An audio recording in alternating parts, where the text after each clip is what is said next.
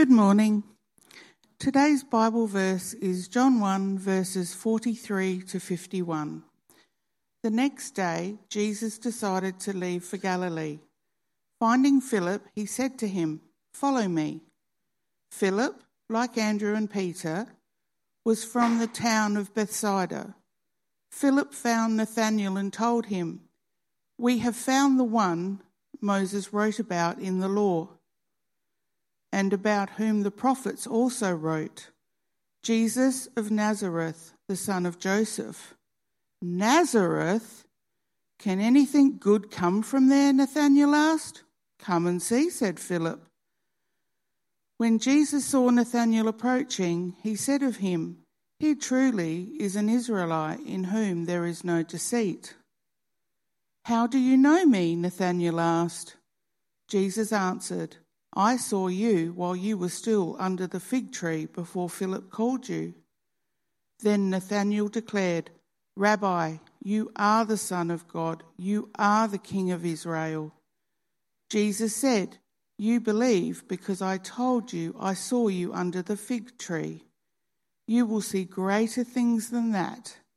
He then added, "Very truly I tell you, you will see heaven open and the angels of God ascending and descending on the Son of Man."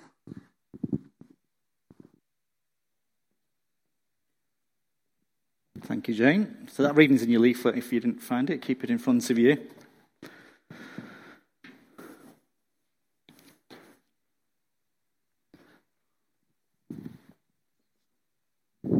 Now, maybe it's just me, but have you ever suffered from imposter syndrome? So this is an idea that any moment now, someone's going to discover that you really don't know what you're on about and that you're just winging it. Like everybody else is totally competent, got it all together, and if they could see what was inside your head, they'd be absolutely appalled. Maybe it's just me. Or putting it more positive, maybe in your work life or amongst friends, there's a person who, in your mind, just does it so well. If only you could just be like them, it'd be great. They're the real deal. They're the movers and shakers, the real stars of the show. And I felt like that at school, at times, at uni, working as a radiographer, even now as a pastor. And I felt it socially amongst friends. And we can feel that way about ourselves as Christians as well, I reckon, sometimes. You know, this idea, there are proper Christians, the really good ones, really spiritual ones, and then there's me. You know, they're up to date with their Bible in 1 year reading. They're not still stuck in July 2022. They pray proper prayers that seem to get answered. They have a strategic vision, and they've got a plan. And they stick to the plan. They always seem godly and mature. And then we think, there's me, struggling along, easily distracted, doubting, sinful, discouraged sometimes. We have got a strategic plan. It's to wing it from day to day. We love God and love His word, but we find it hard to concentrate sometimes. It's hard to understand sometimes. We end up thinking, the real action, the real exciting growth is in those other Christians, those other churches. And ordinary schmucks like me, well, I'm just making up the numbers. And I've heard like patterns of thought like that described as a song that you sing yourself. So I wonder, is that one of the songs that you sing to yourself? Well, I want to tell you this morning that song is a load of rubbish. And you don't need to let it hold you back from growing in your love of Jesus and His people, from growing as a Christian. Because Jesus reckons that you are where the action is at.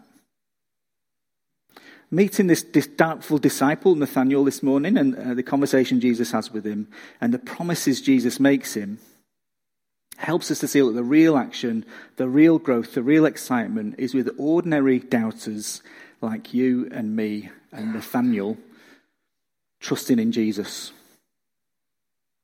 So I'm going to take those in reverse order. There's an outline in your leaflets. We're going to look at what Jesus promises Nathanael, and then Well, John could have just written down what Jesus says in verse 51, couldn't he? But actually, God's had included for us this interaction with Nathanael. So we'll delve into that and see what it shows us. And then we'll have to think about what it means for us. So just to get us up to speed where we're up to in John's Gospel, John, the Gospel writer, has opened with this mind-blowing claim that Jesus is God on earth, come to deal with what keeps us from God. And then John the Baptist has prepared the way for Jesus, telling us key things, that Jesus is the Lamb of God who takes away the sins of the world. Jesus is God's Spirit-filled Son. Jesus will fill us with God's Holy Spirit, and that Jesus is God's chosen one. So as we meet Nathanael, he's actually the fifth eyewitness disciple that we meet in this section. So we'll come back to that later and introduce you to the others. But for now, let's jump forward to the end of the passage. And this is actually the end of sort of John, the Gospel writer's introduction section. And Jesus ends it with a big bombshell. So let's have a look at what Jesus promises him, our first section. Verse 51. Very truly I tell you, you will see heaven open and the angels of God ascending and descending on the Son of Man.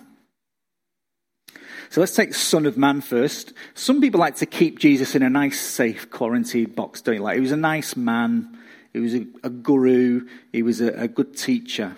And he has been called rabbi or teacher in this gospel so far. But he's also been called Lamb of God, Messiah or Christ, God's chosen one, Son of God, and King of Israel. All huge claims which at the time you could get stoned to death for blasphemy for making those claims. And Jesus doesn't correct them. He doesn't say, oh, no, you got me all wrong. I'm just a nice guy. I'm all about social action. Just a nice teacher. No, he doesn't correct them. In fact, Jesus raises the ante by calling himself Son of Man. This is what Jesus most commonly calls himself in the Gospels, and is in itself a big claim. Because in it, Jesus is claiming to be the one from Daniel's vision. So we find that in the Old Testament, written about 600 years before Jesus. And in that vision, Daniel sees, this is from Daniel 7, one like a son of man, so it looks like a human, one like a son of man, coming with the clouds of heaven, to whom God gives authority, glory, and sovereign power. All things that only belong to God. All nations and people of every language worshipped him, something that should only happen to God. So Jesus, in calling himself Son of Man, is claiming to be this figure who is human, yet God. So what about this? I tell you, you will see heaven open and the angels of God ascending and descending on the Son of Man. Well, Jesus is riffing on another vision, that of Jacob in Genesis 28.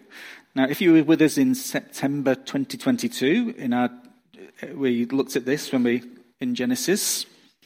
You can look that up on our website or Spotify or wherever you get your podcasts. September 2022, Jacob meets God, I think it was called. Anyway, but to get our heads around what Jesus is saying, let's have a look at that vision. So Genesis 28, 12 to 15. Well, 12 to 13, 12 and 13 first. Jacob had a dream in which he saw a stairway resting on the earth with its top reaching to heaven, and the angels of God were ascending and descending on it. Sounds familiar. There above it stood the Lord, or it could be he was standing next to Jacob. Either way, God's in charge. And he said, I am the Lord, the God of your father Abraham and the God of Isaac. Now, how do you picture that? Because I love this old film, this David Niven movie, Stairway to Heaven, this is how I used to picture it. Some of you will have a Jimmy Page guitar solo going off in your head already. But it's likely much more spectacular than that. And what's the context of Jacob having this dream is, at this stage in his life, Jacob hasn't been trusting in God's promises of blessing. And he's just conned his own dad to grasp it for himself. So the big question is, will God's promises of blessing to Abraham apply to Jacob? And in this dream, I don't think we're supposed to read too much into the angels going up and down. The gist of it is, God is reaching down to earth with the promise of heaven. It's heaven reaching down to earth, and the blessings of heaven becoming accessible from earth. So I've got another slide. Let's compare the two verses then. If you have a look, you can see them on the screen. I won't read them again. Where is Jesus in this vision now? Well, he's taken the place of the stairway. In other words, the joining of heaven and earth is now on and through Jesus. All the life and joy and blessing and pure goodness of heaven, all that being back to what we were made for, being at peace with God, enjoying him, heaven, is available through Jesus. Jesus is saying that he is the way to heaven. Jesus is saying that he brings God's presence to earth, that he bridges the gap between God and us. And if you carry on through John's Gospel, time and again Jesus shows us how it is he's going to be that bridge between God and us. So if I asked you to draw this on your leaflets, if you've got a pen, you could do it. If you put heaven at the top of the page and earth at the bottom, and I asked you to draw verse 51, how would you draw what Jesus says here? And I reckon a lot of us would draw Jesus' cross, bridging that gap. And yet you get trendy emerging church pastors who mock that and say it's all a bit old-fashioned Sunday school. But actually it's true, isn't it? On the cross, Jesus paid our debt so that we can be forgiven, given new life, and given that access to heaven. We don't deserve access. We can't get there on our own. But Jesus bridges the gap. It really is that simple. For Jacob, in his dream, God explained that it meant all the blessings promised Abraham were passed on to him. He says, verse 13, I will give you and your descendants the land on which you're lying. 14, all peoples on earth will be blessed through you and your offspring. Verse 15, I am with you and will watch over you wherever you go.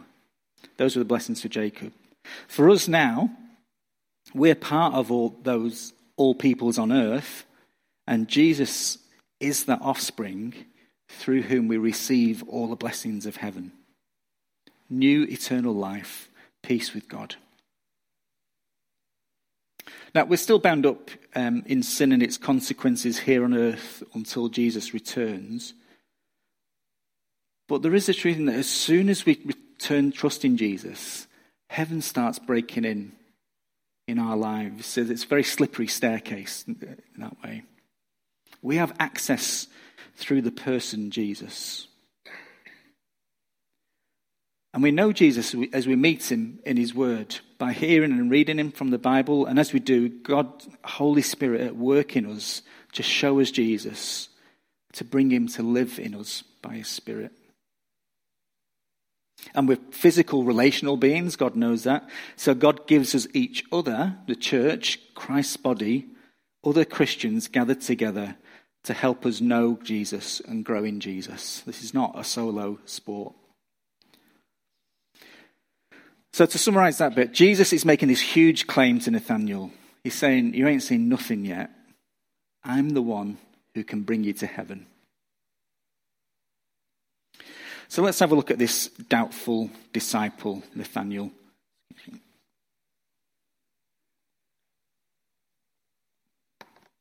So as I said, Nathanael's actually the fifth eyewitness disciple that Jesus meets in this section. So let's get you up to speed. Back in verse 35, the next day, John the Baptist was there again with two of his disciples. When he saw Jesus passing by, he said, "Look, the Lamb of God." So notice that there's no gap in the eyewitness account. Back in the day, I worked as a radiographer, taking x-rays, and occasionally we did forensic work, which could potentially involve murder cases. And it was drilled into us that I must always be able to account for the location and the security of the x-ray films that I'd produced, so that there was no gap in the evidence trail, and so that we knew they weren't tampered with and they became inadmissible as evidence. Well, here in the John's Gospel, there's no gap in the eyewitness evidence trail with Jesus. These disciples were there from the very beginning, from the get-go. So we've got Andrew and an unnamed one, who's probably, almost certainly John, the Gospel writer, just being a bit humble. They follow Jesus. They understand that he's the one John the Baptist has been going on about. Now, Andrew's brother is Simon Peter, famous Peter from the Gospels, the Apostle Peter. And after just a day with Jesus, Andrew is so convinced about him. Verse 41, the first thing Andrew did was to find his brother Simon and tell him, "We have found the Messiah, that is the Christ." And he brought him to Jesus. So then in today's passage on your leaflets, Jesus himself calls Philip. He's from the same town as Andrew and Peter. Philip is convinced as well, and verse 45, Philip found Nathanael and told him, "We have found the one Moses wrote about in the law, and about whom the prophets also wrote, Jesus of Nazareth, the son of Joseph." So who is this Nathanael? Well, we have to say up front, we don't know an awful lot about Nathanael. In fact, this passage is about him. He's also with the resurrected Jesus in John 21, where we're told he's from Cana. Lots of people think he's the Apostle Bartholomew. You hear about in Matthew's Gospel, one of the 12. And that Nathanael's his nickname. Look, we just don't know for sure, and it doesn't really matter. But I think Nathanael really helps us here, because a cynic looking at this might say, well, Andrew and Philip, they were with John the Baptist, so they're obviously religious types, caught up in the moment, or just desperate to believe that a Messiah has arrived, and they've latched onto this latest candidate. So you could argue that they were predisposed to accept Jesus. But Nathanael is predisposed to rejecting Jesus. Because here's Nathanael's inspirational, deeply spiritual, proper Christian response. Verse 46, "Nazareth, can anything good come from there?" Nathanael asked. So everyone's got their place that they make jokes about. I think around here it's probably Elizabeth, isn't it? In Elizabeth, they probably make jokes about Morphett Vale. In Manchester, where I'm from, the jokes are about people from Liverpool, Scousers. So what do you call a Scouser wearing a suit? The accused. What do you say to a Scouser with a job? Big Mac and large fries, please. In Jesus' day, the jokes were about people from Nazareth. And that's because it was a far northern town, and being near the border and near trade routes, it was full of different racial and religious groups. And an important part of Jewish life was ritual and religious purity, being separated. And that mixing with non-Jews really risked all of that. So it was the last place anyone would think of God's promised chosen one coming from. Now, Nathanael's like most people, I reckon. He's not being deliberately difficult to convince. He's not being especially cynical. But, we all take what we know. We take our experiences, our learning, and we apply them, don't we? We make judgments about the validity of things. So, for example, I don't think that if I send the Nigerian prince who emailed me $1,000, I'll get $1 million back, like he promises. But I do think I'd better pay the overdue SA water bill that they emailed me. We make judgments about the validity of things. And Nathanael's doing just that. Your friends and family are doing just that.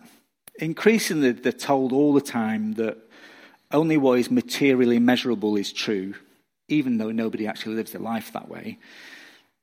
But if we can help them give Jesus a fair go, if we can get them to assess him in the same way they assess other things, sooner or later they'll need faith, yes, but they'll see that what Jesus calls for isn't a blind, switch your brain off, wishful thinking faith, but a reasonable, based on a solid chain of eyewitness evidence faith. Well, as for Nathanael, he needs more evidence, and Jesus gives it him. Verse 47. When Jesus saw Nathanael approach him, he said of him, "Here truly is an Israelite in whom there is no deceit." "How do you know me?" Nathanael asked. Jesus answered, "I saw you while you were still under the fig tree, before Philip called you." Then Nathanael declared, "Rabbi, you are the Son of God. You are the King of Israel." So Jesus has seen Nathanael and deliberately chosen him. Seen him and deliberately chosen him. When Jesus makes his promise in verse 51, the you there is plural, it's yous. So not just Nathanael, but yous 5 that I've especially commissioned. So John, the gospel writer, is showing us that these 5 disciples, these ordinary, everyday, unspectacular people, are having this chain of eyewitness evidence baton passed on to them from John the Baptist. And they're passing it on to us. So when anyone comes to this witness account John's put together for us, we can have confidence that Jesus really is who he says he is, that he really can bring us to heaven. And we can have confidence that as we use our minds, our intellect and our will in reading this in God's word, the Bible, that God's Holy Spirit is at work in us so that we meet Jesus. We get to know him and love him, come to trust and obey him.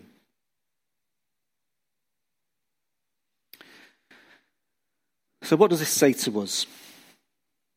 Well, if you're someone not trusting in Jesus, or if you know somebody who's not trusting in Jesus yet, you could perhaps say this to them. Have a look again at verse 46. "Nazareth, can anything good come from there?" Nathanael asked. "Come and see," said Philip. God understands that some of this is hard to believe, hard to take in, and he doesn't expect you to switch your brain off. On the contrary, Jesus calls Nathanael a true Israelite in whom there's no deceit, because he's honest with himself about his doubts. He doesn't just bury his doubts and go along with the crowd. So I simply invite you as you are, the same as Philip does. Come and see. Come and see. Come and see if there are reasonable answers to your reasonable objections. And what are the deal breakers for you? If you're so convinced, it won't do you any harm to listen to a counterpoint, will it? But in the end, we don't want anyone to put their trust in an argument or a clever defense. We want you to trust in Jesus. So come and see more about Jesus. Open up one of the Gospels and read about him. And you can do that on our Hope Explored course as well. But what about us Christians? Well, I've tried to think some of the mindsets that I found in myself and in others, and how this passage helps us and them. So here's one. Well, all the spiritual action is with other people. There are proper Christians who can do great things for God, but I'm just a bit second rate. I'll stay in the background if I stick with Jesus at all. Well, think about it. Here's Jesus, God the Son, the Messiah, King of Israel, finally coming to fulfill his plans to give all nations a way into heaven. A plan that existed in eternity. It's happening right there and then. It's a mission of worldwide significance. And yet Jesus sees Nathanael. He knows him. Jesus sees you. As you are. Jesus sees me.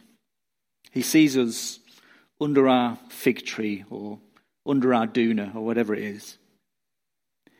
Jesus sees our imposter syndrome. He sees our doubts and fears. He sees all the reasons we think other Christians are better, more effective people. And still, he calls us to follow him. Still, he entrusts us with carrying forward this witness about him. Jesus didn't make a mistake when he chose skeptical Nathanael. And Jesus didn't make a mistake when he chose you.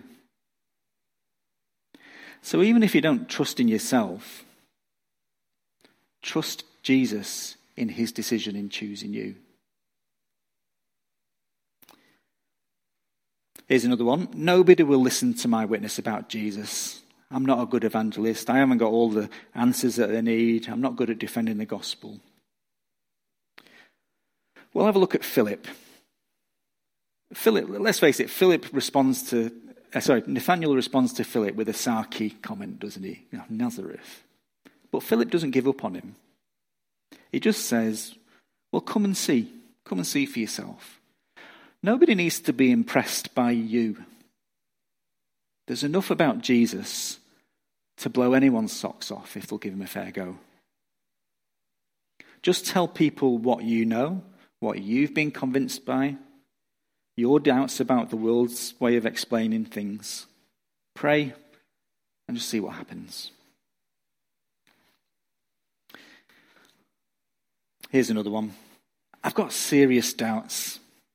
I'd better keep things at arm's length until I've got everything together, until I'm really sure. Again, come and see. Jesus invites you to check things out. And he invites you to take things on promise. Now, whether those promises, like the one in verse 51, come true or not, aren't down to how good you are in believing them, of picturing them or understanding them. Whether they come true or not is down to Jesus and who he is. All you've got to do is trust him. Whatever ground we're missing, Jesus will more than make up for.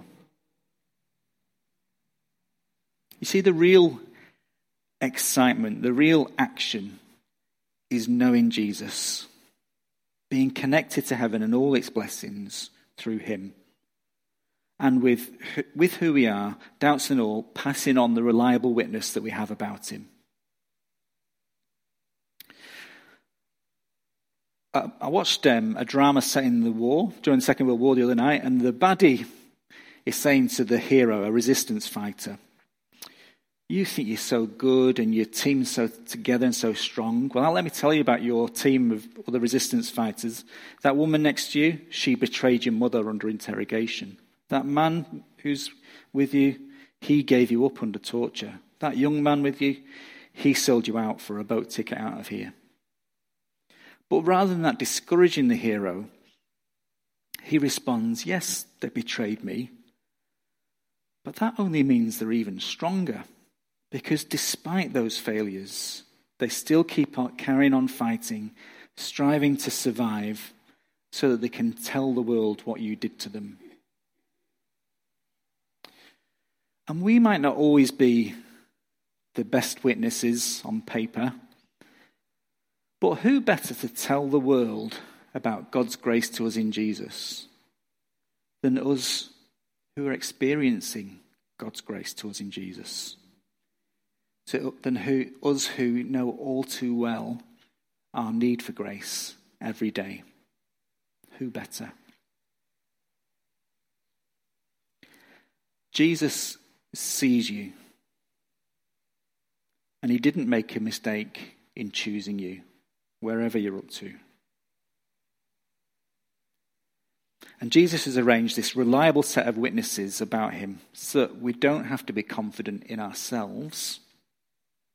We can be confident in him and who he is. Let's pray.